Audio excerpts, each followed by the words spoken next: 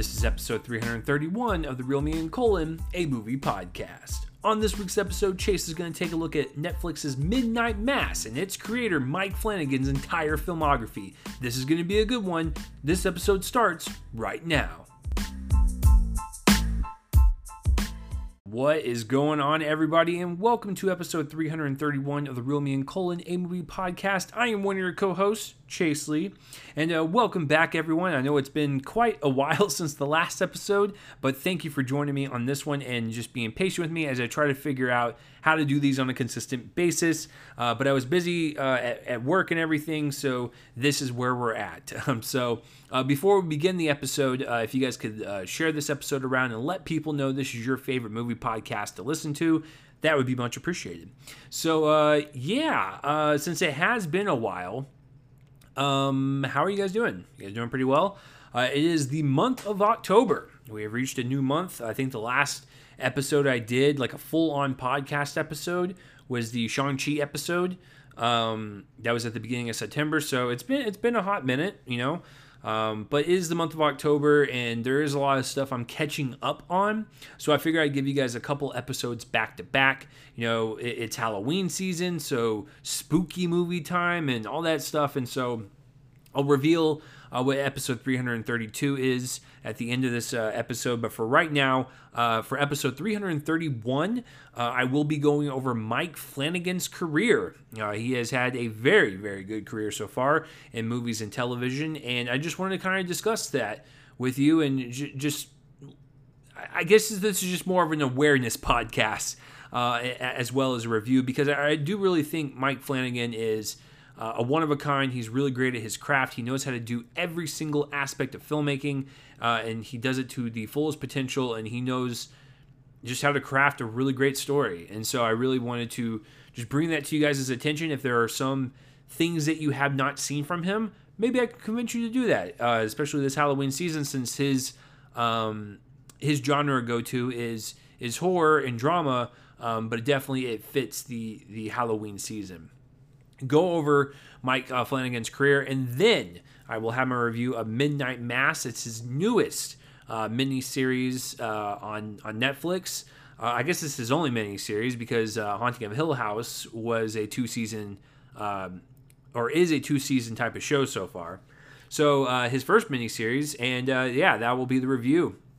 But before we get into Mike Flanagan's kind of career and everything, and just like my experience with him, and just like how I think he's deeply underrated, and I really do think there's one specific movie that kind of tanked him, and that's, you know, it is what it is, but you know, I really hope the best for him. But yeah, before we get into all of that, I just wanted to just give you guys kind of an honest update of what's been going on. You know, for the past couple weeks, I've just been busy at work, and you know, I come home and you know, there wasn't that many screenings to go to, and then once I did get flooded with screenings to go to, I had to have a work trip down in Houston, and so I was gone for 4 days, and in that time I was offered to go see Lamb and Venom Let There Be Carnage.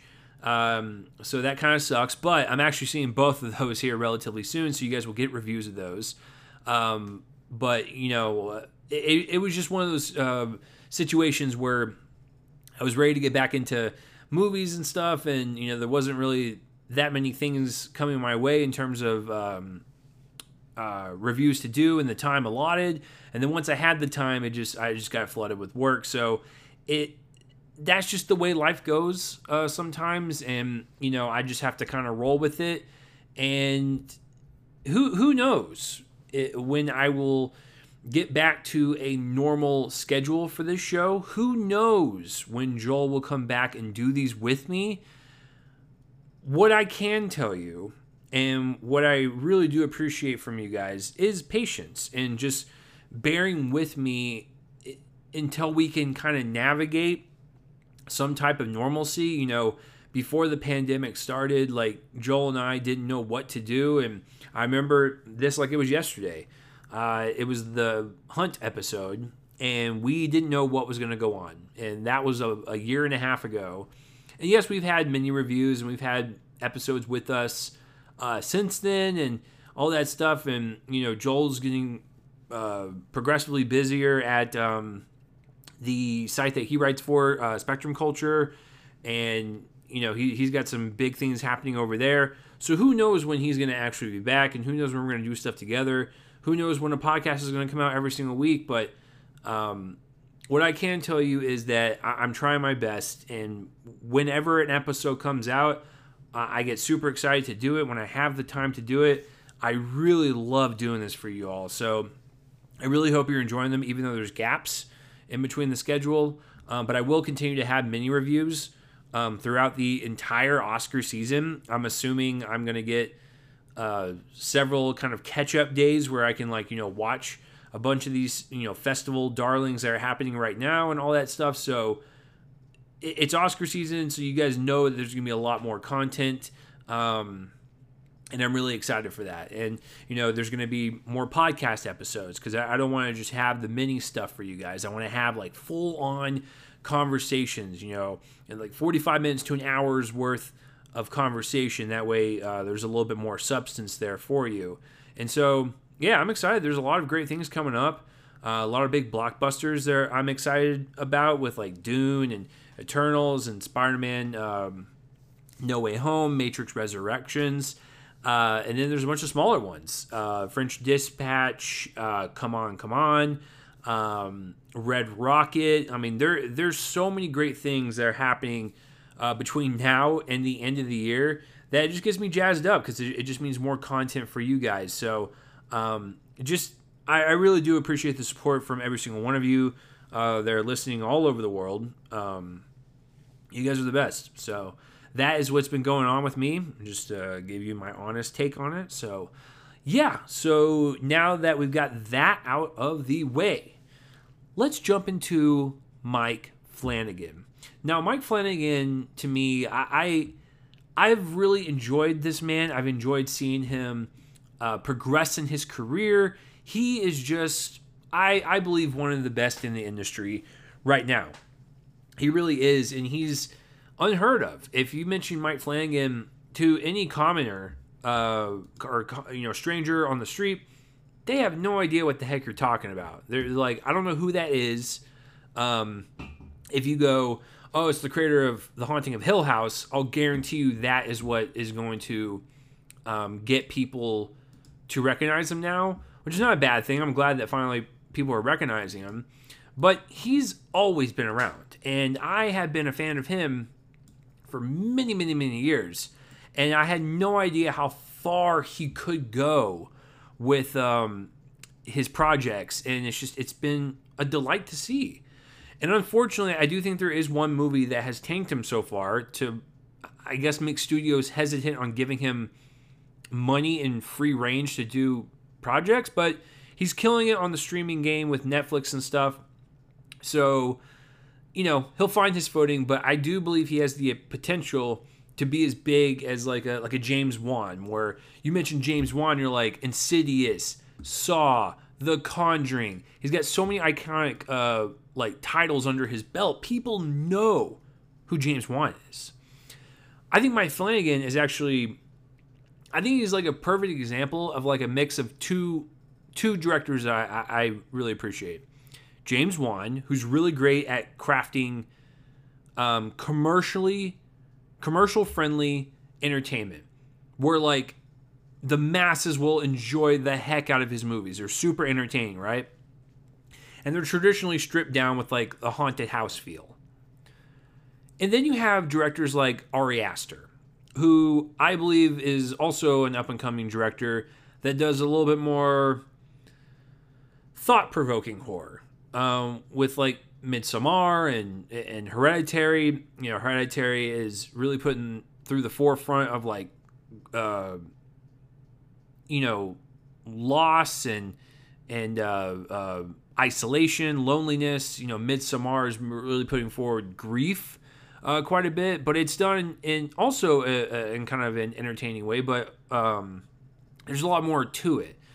I think Mike Flanagan I think that's the best way to describe him, is that he's like a mix of both, where he can create something like a Hill House and everyone loves it, but you really get to the nitty gritty of that thing. That thing is a 8-hour series on processing grief through generations of family. And so it's just really, really just rich stuff and thematically rich with human emotion. And that's what he's best at. And so I have really just enjoyed seeing him kind of advance to the next level with like these series, and then doing something for Warner Brothers with Doctor Sleep, and continuing to work with Netflix and all this stuff. He's just been an absolute delight. And so I want to kind of go back all the way to 2013, because this is where I was introduced to him first. But I will say, as a side note, I didn't know he did this movie until after I saw his second movie, and then I went back to Oculus and saw that his name was in the credits, and then I was like, okay, he made a movie without even me knowing who he was, and it blew my mind. So now that I know it's him, like, that totally makes sense. So what am I talking about? In 2013, there was a film called Oculus. I don't know if you guys remember that one. It was almost, it's almost 9 years ago at this point. It is about a woman that tries to exonerate her brother who was convicted of murder by proving that the crime was committed by a supernatural phenomenon. Really creepy stuff, really effective, just a fun little kind of, pun intended, like house and mirrors, haunted house and mirrors type of movie. It was a real joy. And so that one was just a flat out great horror film. The first one I ever watched where I was blown away and kind of like did research on him was Hush. This one where I was also introduced to his wife, Kate Siegel, who's in the majority of his projects. Hush is about a deaf and mute writer who retreated into the woods to live a solitary life, and she must fight for her life in silence when a masked killer appears at her window. Perfect. It's a perfect exercise in utilizing sound design and terror, and really making that effective. Kind of the way A Quiet Place does it, where they utilize sound design as like its main push to tell the story and also to create the atmosphere. Hush is the same way, and it was, once again, just claustrophobic. It was terrifying. It was such a great delight in the horror genre. I was like, okay, this guy, he means business. And so that's when I started doing research into Mike Flanagan. So he was 2 for 2 at this point. The next one that I saw, I don't know if people remember this one, but I was super excited for it because it came out the same year as Hush. So he had a great back-to-back. Before I Wake. This one is about a couple that adopts an orphaned child who dreams and nightmares manifest physically as he sleeps.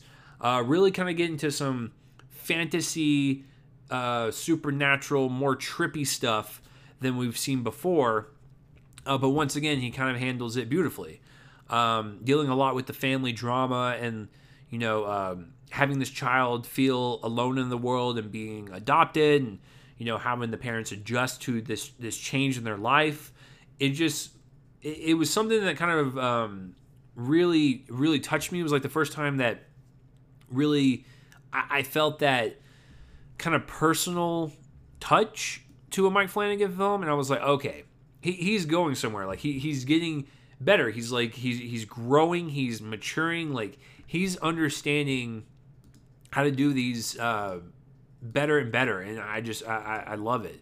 So after that one, believe it or not, Mike Flanagan directed the Ouija sequel, Ouija Origin of Evil. I actually like it. It's weird because I saw it in theaters. I didn't see the first one, but I wanted to see the second one because his name was attached to it. It is so much better. It's like a completely different movie, and so it really has the same feel as like the Conjuring films. And if you wouldn't have known better. It looks like something James Wan would have directed, but he has influences. They both have influences of each other, so that makes sense.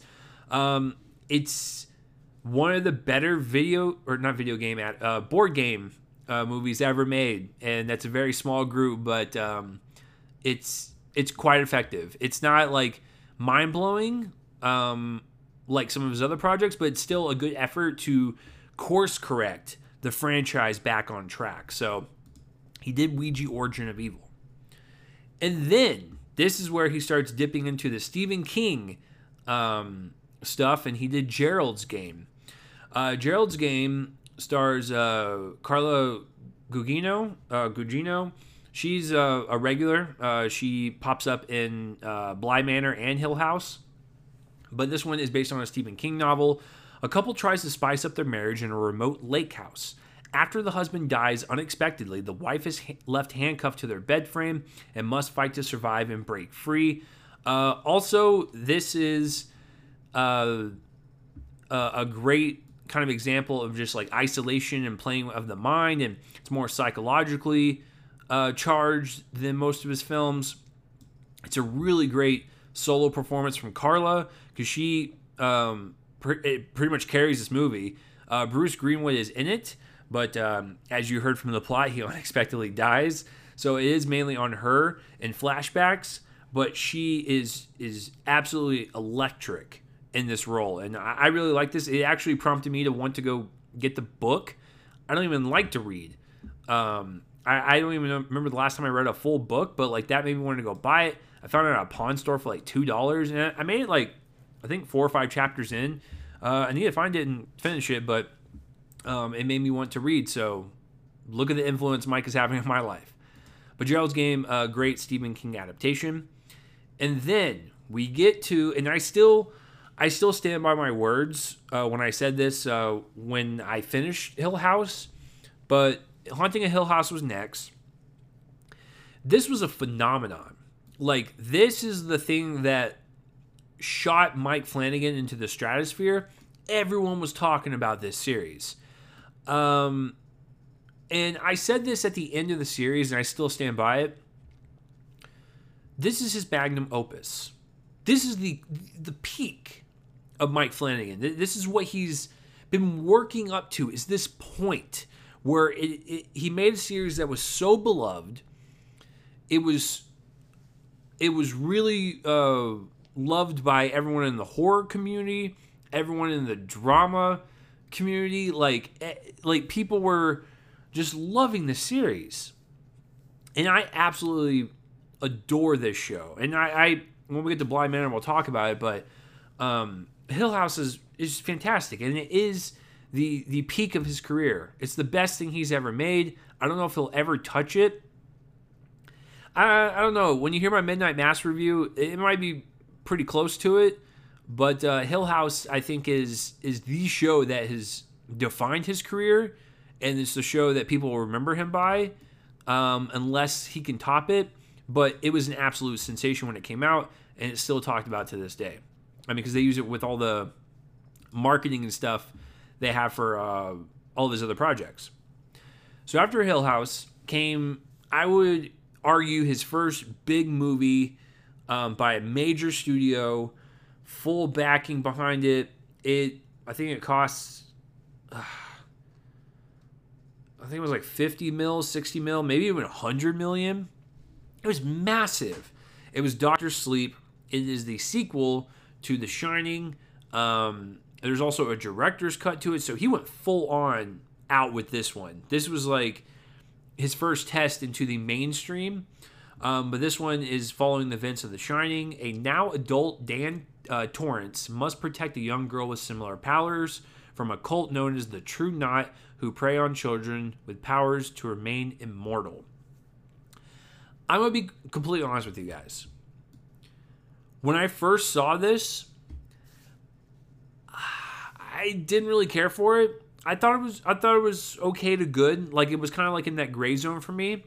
I need to rewatch it, and I need to watch it with the mindset of, yes, this is a sequel to The Shining, but it's its own standalone thing. And so if I take the kind of like shining element away from it and think of it as its own separate thing, I might have a better reaction to it. And I want to give it another shot. I really, really do. And I want to watch the director's cut. But I gotta be honest with you, when I first saw this, I was a little taken back on how neutral I was on it. And I'm like, man, it's like the first Mike Flanagan thing that I was kind of subpar on. So it's his second Stephen King adaptation. So I really hope he makes another one, you know, based on this. And Gerald's Game, he's really great at adaptations. But I need to rewatch this for sure. So Dr. Sleep was next. The next one is The Haunting of Bly Manor. And he did not direct all of these, I believe. But he is the creator for it. And, you know, a lot of the characters from Hill House come back and they play different roles. I still liked it. You know, the first one is about the process of grief and how it travels through generations of families. This is a love story. It's a romance. Very gothic romance, but I still enjoyed it. Different take on the Haunting series, but yeah, I really enjoyed it. So I don't know why people don't like this one. But hey, teach his own. And then we finally get to Midnight Mass, where when I first saw the trailer for it, I was super curious about it because I am, to be fully transparent with you guys, I'm not really religious. So, you know, to watch anything that is based on religion or has religious undertones, I'm always curious about them. Like, I will always give them a shot because I want to see people's perspective on it. And, you know, from the trailers, it also looked like it might have been the most personal thing that Mike Flanagan has ever done. It looks like he was going to tap into, you know, some real inner stuff that was kind of been floating around him for quite some time. So after the trailer, I was on board, super excited. So when we come back from the break, I will be going over Midnight Mass. It should be a very fun conversation. The whole show is depressing, but I try to make the conversation fun. But yes, when we come back, Midnight Mass, I will go over that, and then I will go over next week's show. So stay tuned.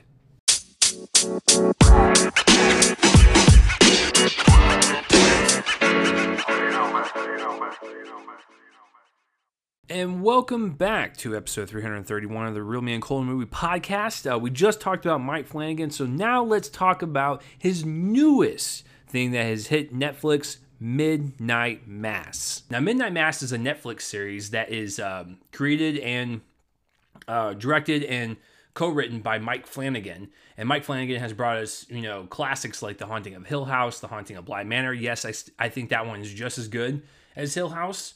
He's also brought us movies like Dr. Sleep and Hush and Gerald's Game. The guy is prolific, and I really just wanted to talk about this one because this was his latest piece, and I respect him a lot as a filmmaker. So what is Midnight Mass? It is a 7-part miniseries, and it's about an isolated island community that experiences miraculous events and frightening omens after the arrival of a charismatic and mysterious young priest. So dipping into more of a religious undertone than he normally does. You know, with Hill House and Bly Manor, you're dealing a lot with like grief and loss and love and, you know, the strength of love and that bond. This is taking a completely different direction, and now we're focusing more on the effects that religion can have on some people and just how far people can take it into extreme levels, and, you know, the good it can bring, the bad it can bring, just everything about it, and just really kind of explore it with, you know, a group of well-rounded characters and a community that really feels lived in. That's what he does best. Midnight Mass is no exception. So anyways, this is a very good series. With all the people complaining about it being too slow or having too many monologues, I don't really get that. I found all the monologues to be riveting because I am a huge fan of when people have conversations with me about life and death and just the questions that we all have as humans. That stuff is fascinating to me. And so hearing fictional characters talk about it, that's right on my alley. So I realize that it's not for everyone, but this is the type of stuff I really enjoy. And it's completely different than Hill House. So if that's what you were expecting, don't expect that going in. As Mike Flanagan always does, He uses drama in the forefront and horror in the background. That's what it is. And this one is a little bit more stripped than that because it's not as horrific as like a Hill House. It's more, fantasy kind of fable approach to it, but there's still some horror elements, but it's mainly about the characters, what they're going through, and the questions they're pondering through their mind about life, death, and religion. That is why I love this show. Jumping into Mike Flanagan. Mike Flanagan, to me, is the perfect example of like a tour de force where he knows how to write dialogue. He knows how to craft scenes. He knows how to bring the best performances out of his actors. He knows how to create atmosphere, tension, suspense, drama. He makes us care about his characters. He's really great at setting up shots and setting up reveals and not revealing too much with some of the scares. And it's just the way he frames stuff is just it's very unique. It's very him. The music is always emotional or just intense, and it really fits the scene really well. He just knows how to do everything. He is so great at the craft of filmmaking. It boggles my mind that he's not at that level yet, because he can actually create commercially friendly things like a Hill House and people really love it, but there's a lot going on underneath to where it's not just some shallow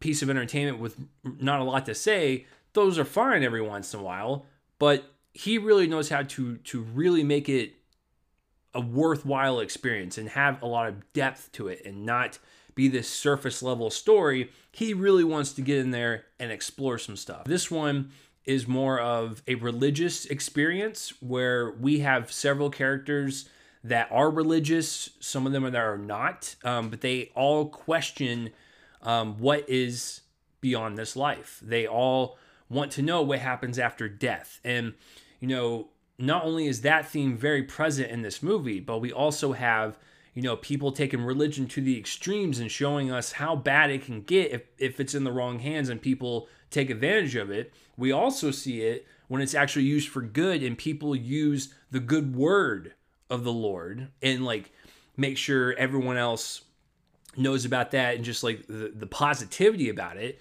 So it's got both. And it's got a really cool, fable along with it with the, this angel of death or this demon that,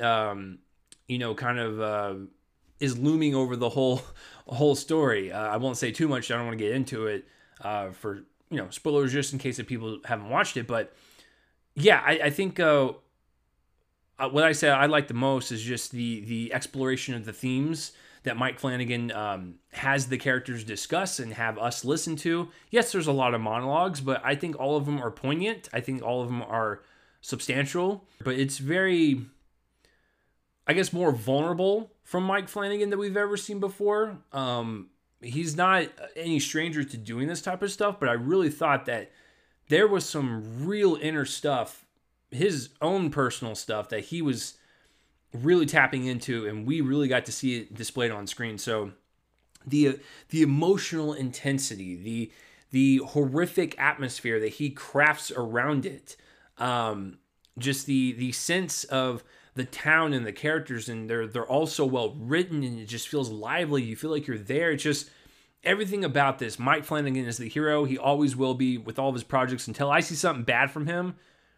This is just another great thing from him. The performances are top notch. Everyone's got their own sense of their character. Everyone stands out. No one's hogging screen time. It's all dispersed evenly, and everyone makes an impact. There is no wasted performance. There's no side performance that's oh, they did okay or what. It's no, everyone is on point.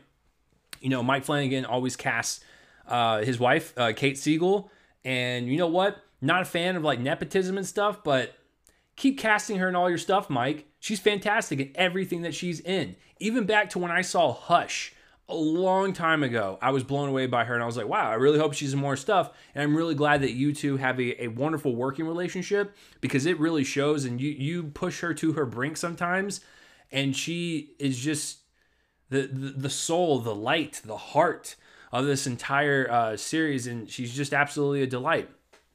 Zach Gilford is also kind of one of the main leads. He and Kate Siegel's character, they kind of have the most conversation throughout the series, and he's also a character that is flawed, someone that wants to redeem himself and really kind of get back into society after this tragic accident that he has at the beginning of the series. You feel for the guy and you really want him to get better, but then there's a lot of people that keep pushing him down, saying that, God wouldn't allow this and all that stuff. It's like he took that role and also ran with it. A lot of great people in this cast. There's too many to mention. I mean, a lot of the characters from Hill House and Bly Manor and other Mike Flanagan regulars, they also pop up in this. So they're also really great. I like what he's doing here and taking actors that he's worked with in different universes, having them come in, do a completely different story, completely different world. And that's awesome. I love that stuff. And it also shows that they have a great working relationship with him. And that means that Mike Flanagan must be one of the best ones around, because it is hard to kind of keep a relationship with multiple people like that if they didn't think that you were doing like some great work. So, but other ones that I thought stood out performance-wise, Samantha Sloyan, I hope I'm pronouncing that correctly. Holy crap. She is the quote-unquote villain in this thing. The whole time, like, you hate her. Like, there's just, like, there's no redemption, there's no nothing. And at the end, you're like, I hope she gets, like, what's coming to her. And, like, she's just so just gross as a character. She is so evil and conniving. You just want to reach through the screen and be like, stop it, please. And she's just that good at convincing you that she's that terrible. And so Samantha over here stand out to me. I really enjoyed her character. And then another one that I found to be really compelling was Raul Coley. Hope I'm pronouncing that correctly. He plays the sheriff in the town. And at first you might think like, oh, he's just like some normal sheriff. But like once you get to know him and understand like why he moved to that island with his son, and, kind of some of the religious hesitations they have because they do not preach Christianity. And like he's trying to teach his son that, but his son wants to be a Christian, just all that stuff. It's just, and just knowing their backstory and how sad it is, and just the performance that he gives, it's just so, it's so strong and just so, forward, and like there's a wall there, and like you want to see someone break it down so that emotional barrier can be released and he can be kind of free of all of his demons. Like it was just a fantastic, well-rounded performance from him. And then, of course, the one that everyone's talking about is the priest. So let me get his name here. Hamish Linklater.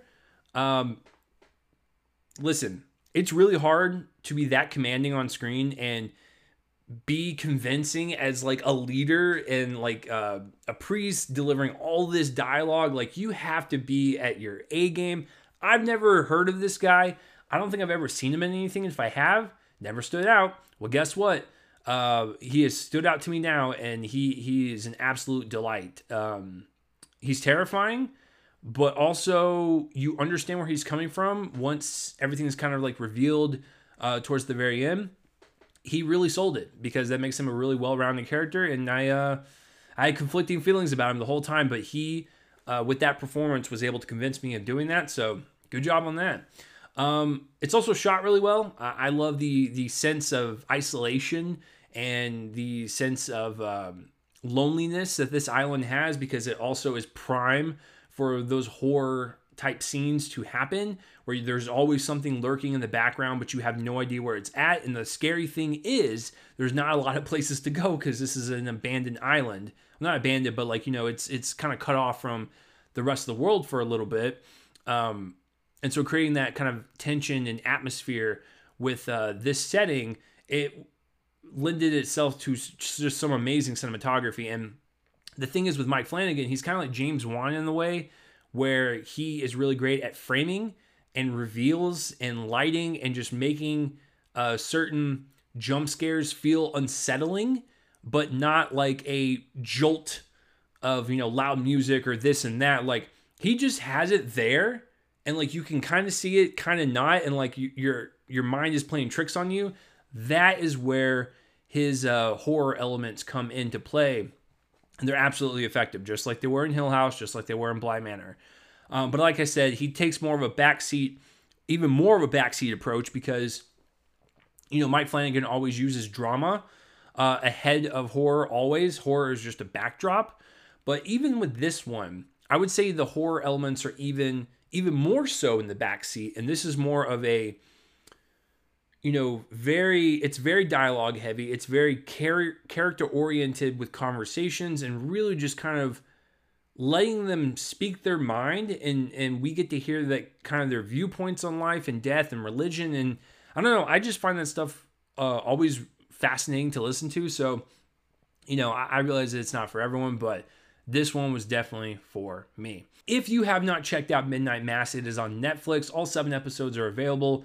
Please watch it, especially for this Halloween season. That's why I wanted to do this review. It is the month of October, and I think this is a perfect little Halloween treat if you were looking for something to watch. Let me know down below what you thought of Midnight Mass. And that will do it for my review of Midnight Mass and just talking about Mike Flanagan in general. And I really hope if there's some movies on that his filmography that you haven't seen, please let me know down below what you think of them. Like, maybe you will watch some of them. I'm really hoping to kind of just put this man on a pedestal because I think he has really just worked hard over the years, and he's created some really memorable experiences. So I just wanted to kind of go over all that, and of course, Midnight Mass. So hopefully you enjoyed it.